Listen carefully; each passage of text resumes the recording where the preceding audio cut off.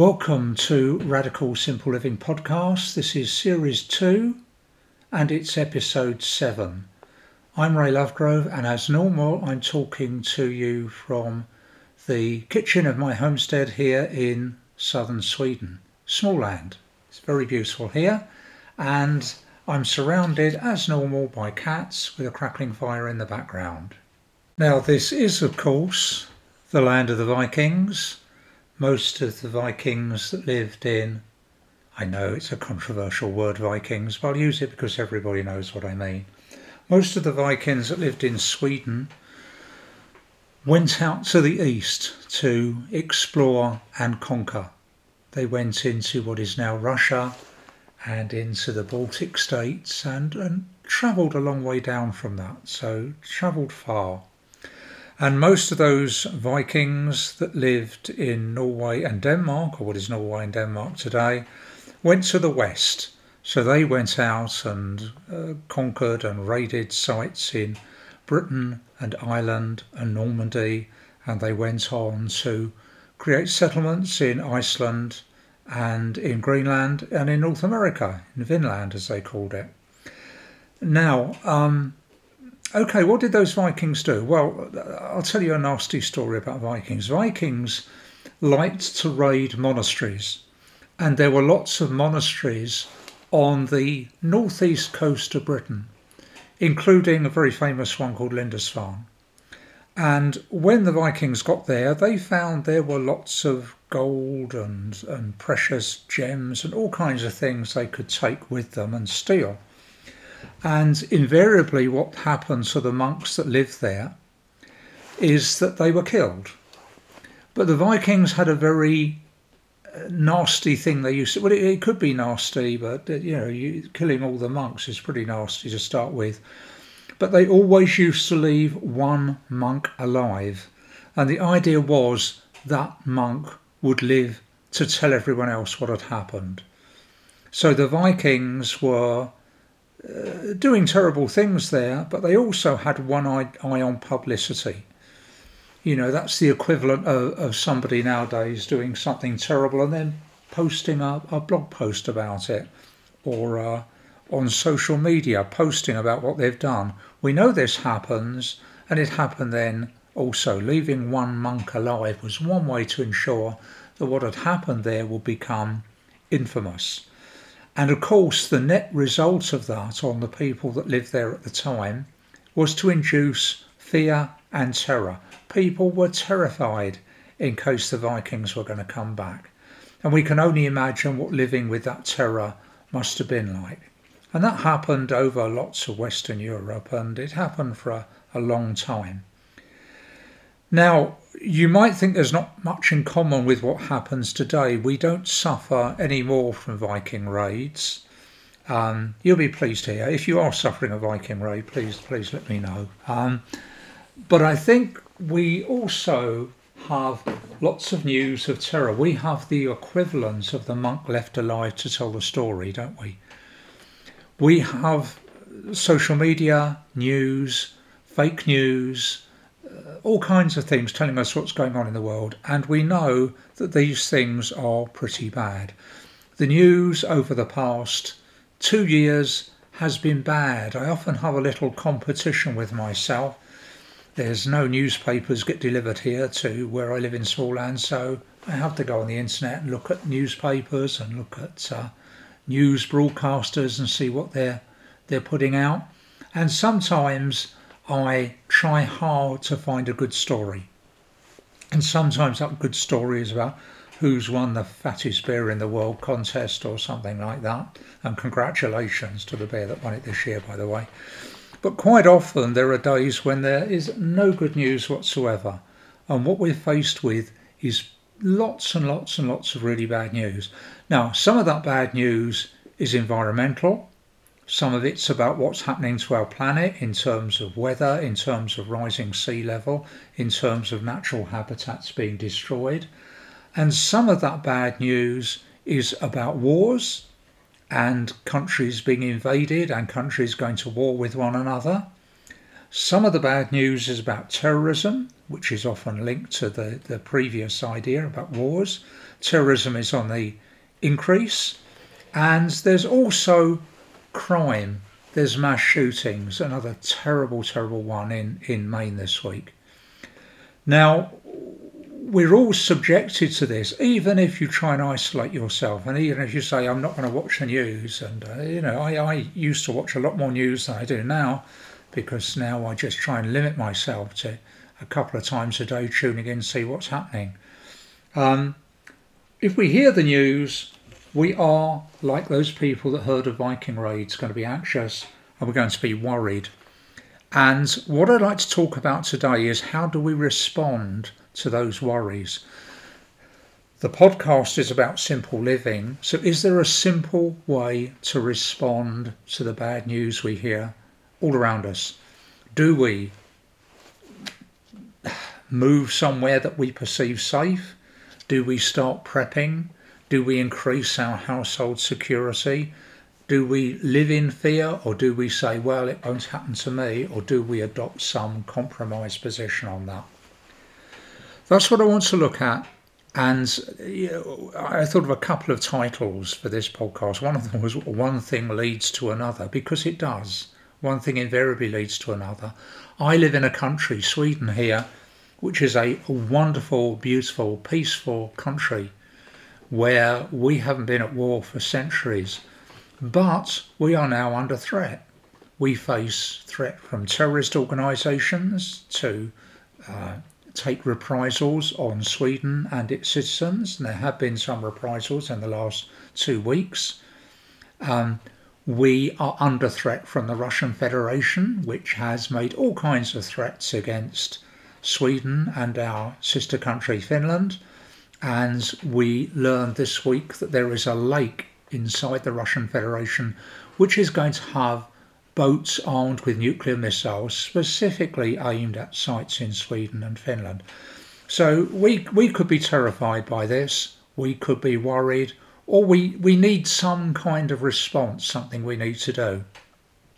I also live in the middle of a forest, and last year, as several years in the last 7 or 8, we faced drought, and there were daily warnings of the risk of forest fires.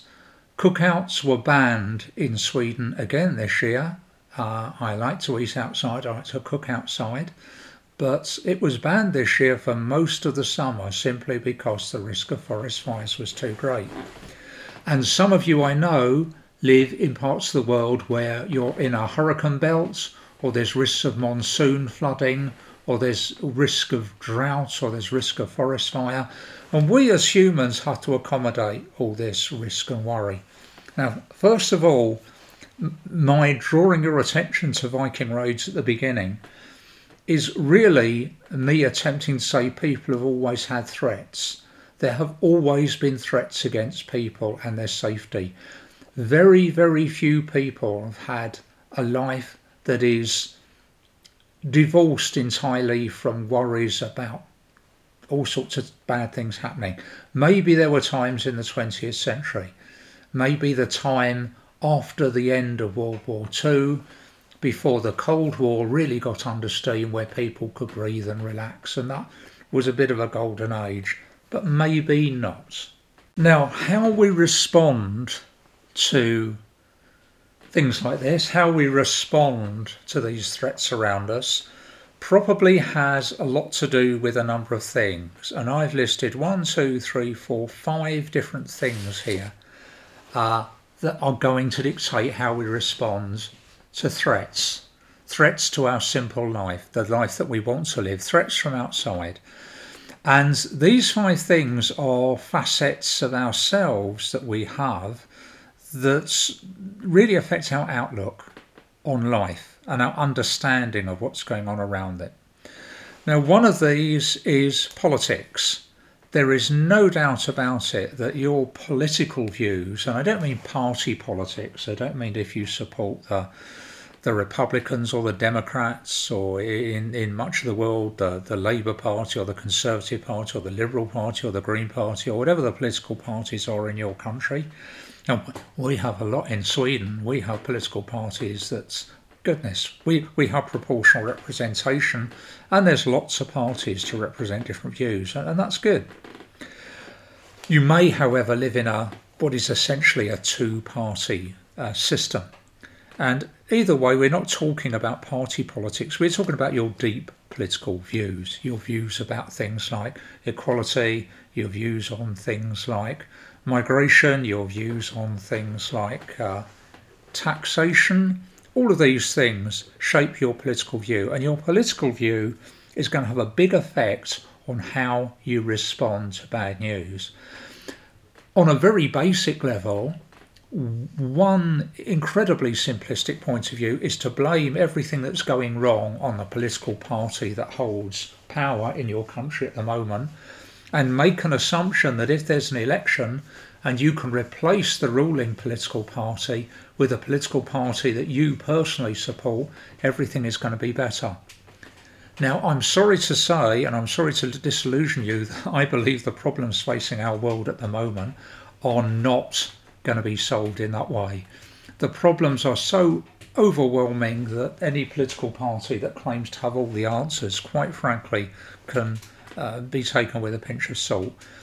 If they win the election, wherever you live, if you change the political system, you are still going to face the same problems. And I don't hear a lot of wonderful new ideas coming out about how to solve some of these issues at all. The second thing that's going to affect how you react to these things are your religious views. Some people are deeply religious and belong to a certain religious tradition, and other people are lightly religious in that they have a spiritual set of beliefs that don't align particularly with any organised church. Either way, those are going to affect your views of what's happening. I know people who believe that all the terrible things that are happening are signs that the end of the world is nigh, and they fully believe that. Other people think that their religious views teach them to be resistant to these things that go on and have faith that all is going to be made good in the end. So your religious views, whatever they are going to have effect on how you relate to these threats that they are around us. And there's your personal philosophy. Again, I don't expect you to sign up to a particular philosophy and say, oh, I'm an existentialist, or I'm a transcendentalist, or I'm a nihilist, or whatever. Your personal philosophy is going to have an influence on you, in particular how stoical you are. You know that Stoics are people who tend to accept things. And if you read what Jesus said in the Bible, not what people said about Jesus, what Jesus said himself, Stoicism is a very important part of what Jesus has to say, isn't it? Turning the other cheek, walking another mile. All of these are examples of accepting what's happening to you a little bit and going with them. Now, your philosophy also might include things like an idea of self-reliance. It might include an idea that, all things must pass. All of these are philosophical ideas which we've gone into on earlier podcasts and we'll return to. But we need to look at how our philosophy affects what we think is going to happen. Next comes our personality type. And I want to talk about personality type in a bit more detail later on and simplify what you may have already done in order for a complete understanding of what I'm trying to do with this podcast. So we'll come back to personality. And the other thing is your scientific views. Are you basically trusting of science, or do you not believe what scientists tell you? Now, I have to say, as a scientist, my training and my degree and my working life was as a chemist, pharmaceutical chemist, and later a teacher of chemistry. And yeah, I have a scientific view for things. And one of my scientific it irritates other people, is I want to know how people know things. If somebody says to me, if you rub mashed potato in your scalp at night, it will cure male pattern baldness. Now, I would classify that as pseudoscience because there's no experiments, there's no data, there's no research done into this. It's probably somebody did it once and thought that it worked and so thought they'd publicise it.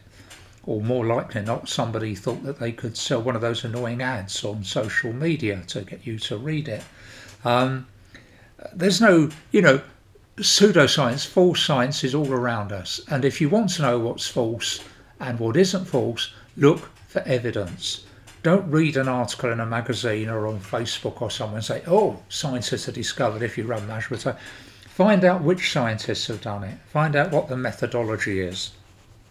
And that leads us on to the second kind of science, which is what I call limp science. And limp science tends to use scientific language and it tends to use scientific research, but it tends to be flawed. And it's usually there because somebody somewhere wanted to publish a paper and they didn't have anything that would make a very exciting paper, so they came up with something. I'll give you an example of that. A few years ago, I saw an article in a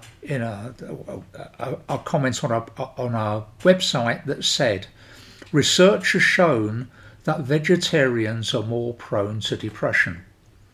And I was unsure about that, and being a scientist, I wanted to find out more about it. So I clicked through to the paper and I found that it was a study that went on over 40 years to see what disorders people would come up with later on in life according to their diet.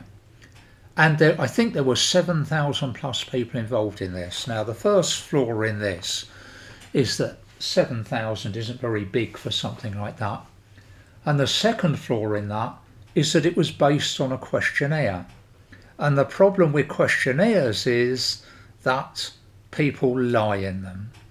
And why do people lie? Well, because they sometimes give answers that they will think make them look good. They will sometimes give answers that they think the person setting the questionnaire wants to hear. And sometimes they will just lie because they think there's a better answer than the one they first came up with. How many times, be honest with me now, how many times have you done a questionnaire somewhere on a website or something like that, or in a magazine at the dentist's waiting room, and the answer it's come up with hasn't quite pleased you? What kind of person are you? And then you look at the results and it says you are this kind of person, and you think, I didn't think I was that kind of person. I thought I was the other kind of person. And so what do? You do the questionnaire again. And this time you alter your answers a little bit to get in the category you want to get into. Hands up who's done that. Everybody except 2 has put up their hands saying they've done that at some time. That's revealing in itself, isn't it? This research said there were 7,000 people and it wanted to find out if they were vegetarian or not. How did it find that out? Did it say to them, are you vegetarian? No. It said, give details of the meals you ate on Friday and Saturday of last week. And people gave details of what they ate. Now, I'm convinced people would lie about that because they might put down Friday lunchtime. What did you have for lunch? They might say, oh, a cottage cheese and pineapple salad, because that sounds healthy and it sounds good, doesn't it? But what they really did is went straight round to McDonald's and got supersized at the counter and ate it. But they're not going to put that down the questionnaire because that sounds bad. But on the basis of that questionnaire, what people ate on a Friday and Saturday, they decided if they were vegetarian or not. And all they did is they looked to see if there was any meat. Now, any self-respecting vegetarian will mean it's not just about meat, it's looking on ingredients and seeing if there's gelatin or animal fats or other things. But they said, right, if there's no meat in what people have eaten for 2 days, they're vegetarian. Now, that was one weekend 40 years ago, and that decided for the rest of the study whether people were vegetarians or not. They could have become a vegetarian the next day. They could have been a vegetarian at the time and given up vegetarianism. They could have been lying, as I've said earlier. There's all kinds of flaws with this. And of the 7,000, if you read further down in the methodology on this, you find out only 80 of the 7,000 people were vegetarians under this questionnaire basis. And sure enough, 40 years later they do a measure of depression, and they find that more of the people in the vegetarian group were suffering from depression than those in the non-vegetarian group as a percentage. Now, two more problems occur for this bit of rubbish. One is that how did they discover if people were depressed or not? Yeah, they gave them another questionnaire to do. And the questionnaire said, there's it. The worst bit, however, is of the original 7,000 people they got to do this study, they lost 7,000. They lost 70% of them on the way.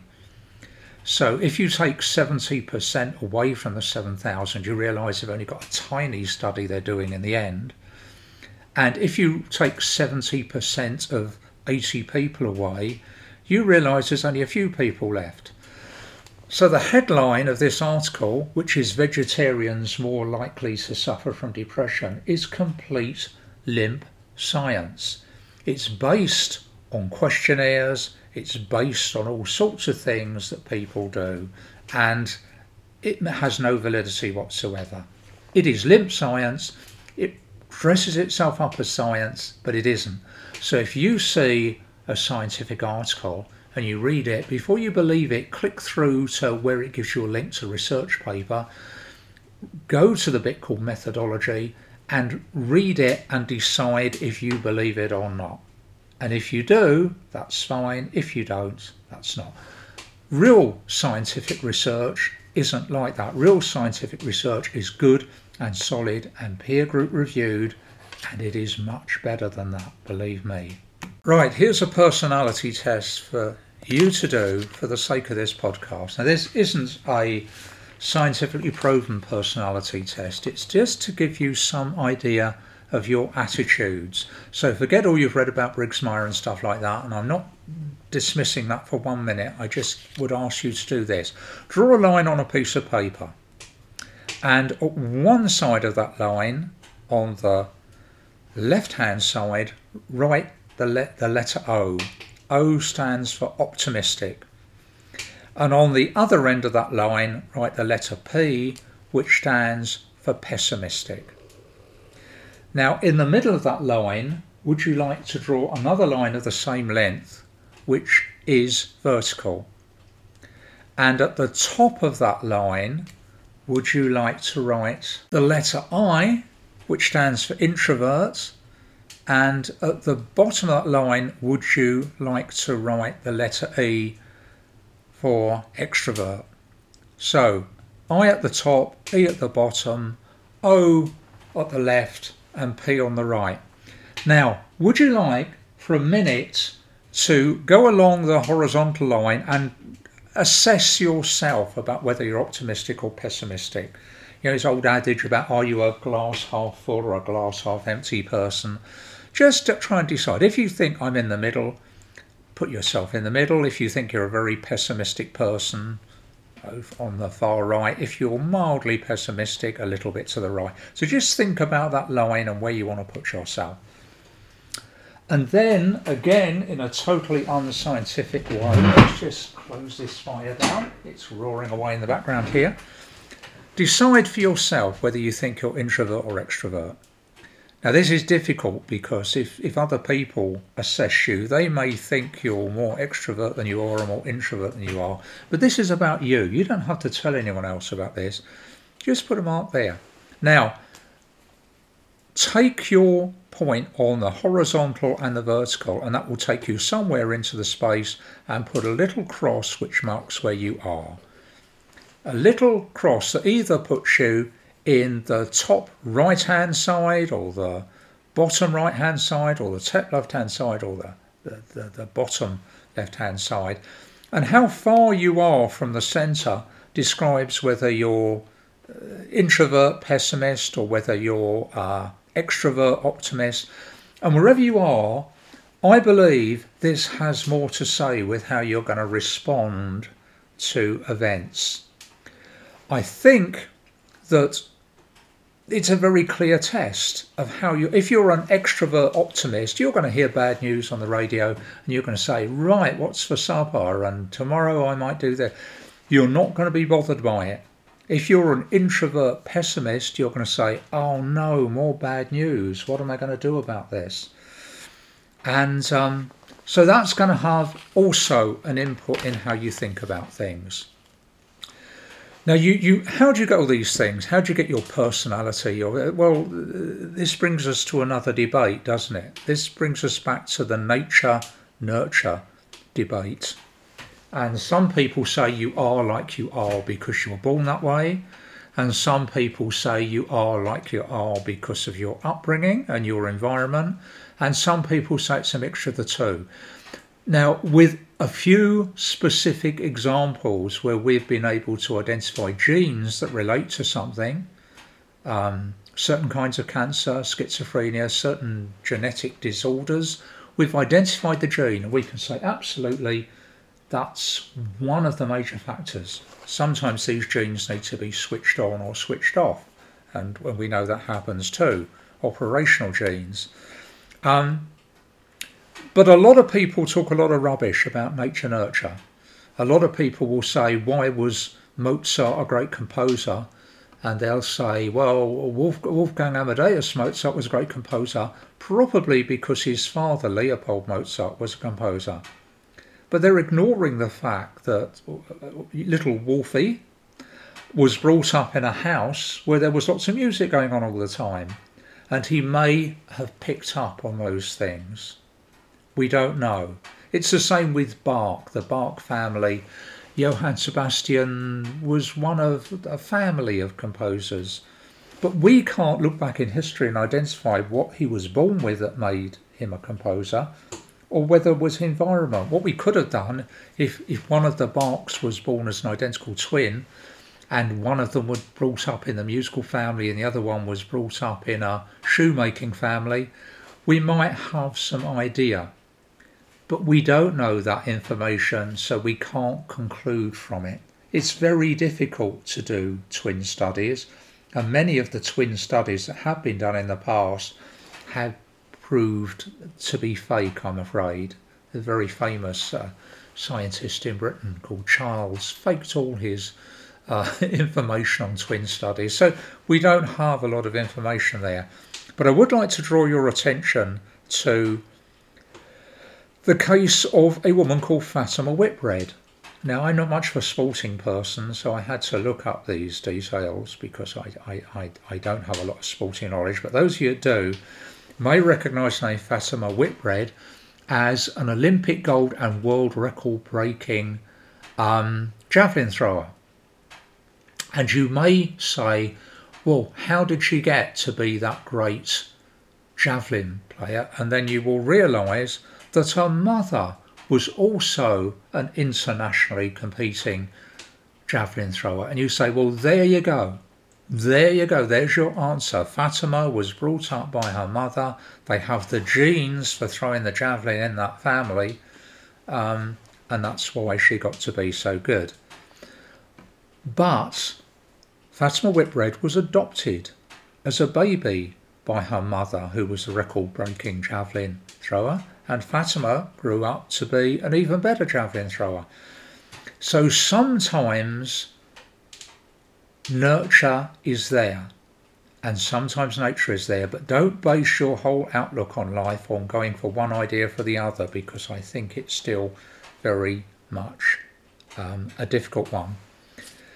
Now, where is all this leading?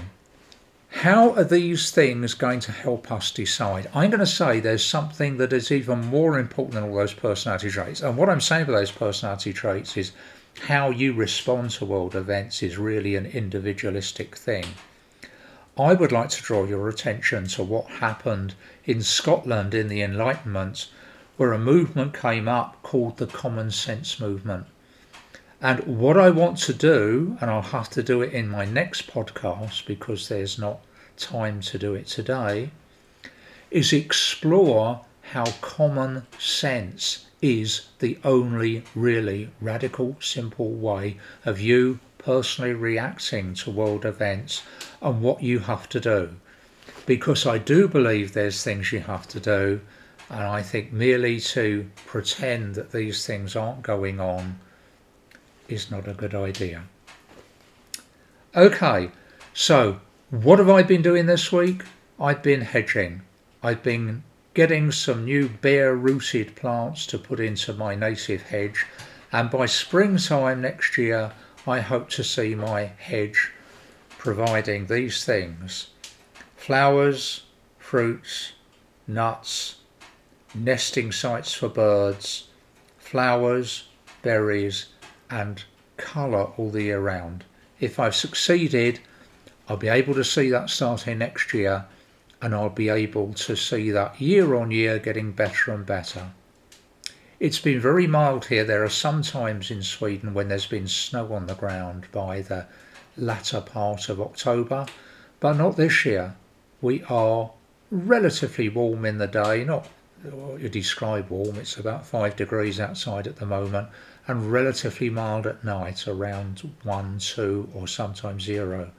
And it's like that going into November, so that's an unusual state of affairs, but I'm making the most of it, and so are my cats. There was an enormous cat event this morning, which I've got to go and investigate more fully, because it is a crime scene. It involved a cat climbing onto a high shelf and knocking everything off, and I'm yet to find out which cat. When I do, it won't make any difference, but there we go. Welcome to my world. It's been nice having you, and we'll continue this discussion where we're leaving off now, next podcast, which will be in a few days' time. Bye for now.